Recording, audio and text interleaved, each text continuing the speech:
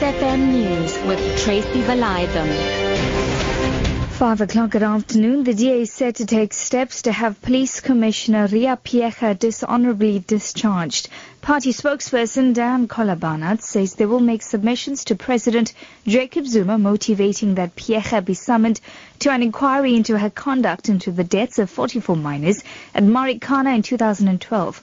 Kolabanat says by applauding police action on the day of the shootings, Piecha directly endorsed the lethal action of police.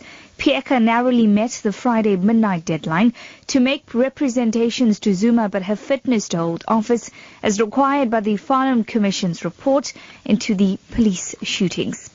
Meanwhile, one of President Jacob Zuma's wives, suspected of being part of a plot to poison him, has denied all involvement.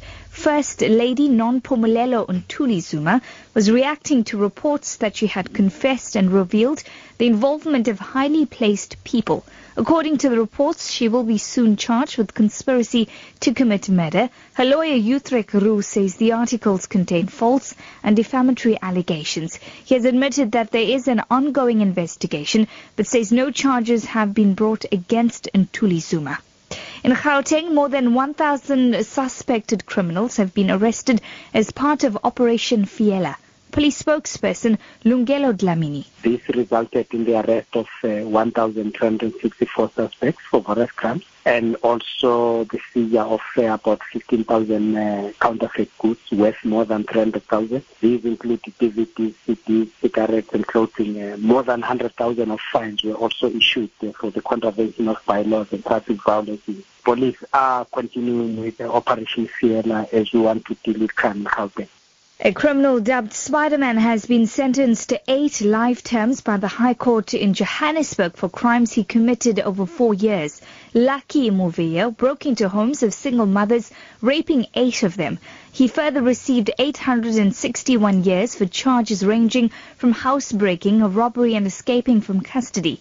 He earned the nickname because of his ability to scale high walls to break into homes. Police spokesperson Mashidi Silepe. We are happy because in most instances you'd find that, it's a gang of people who are committing such. For a single person to have multiple crimes that he commits over a period of time, it is indeed a breakthrough.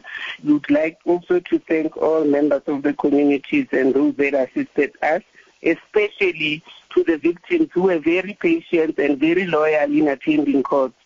Police say more possible plane debris has been found on the Indian Ocean island of Reunion. The metal fragment was found on the same beach as a wing part, but is likely to have come from the missing Malaysia Airlines MH370 jet. The BBC's Karen Allen reports.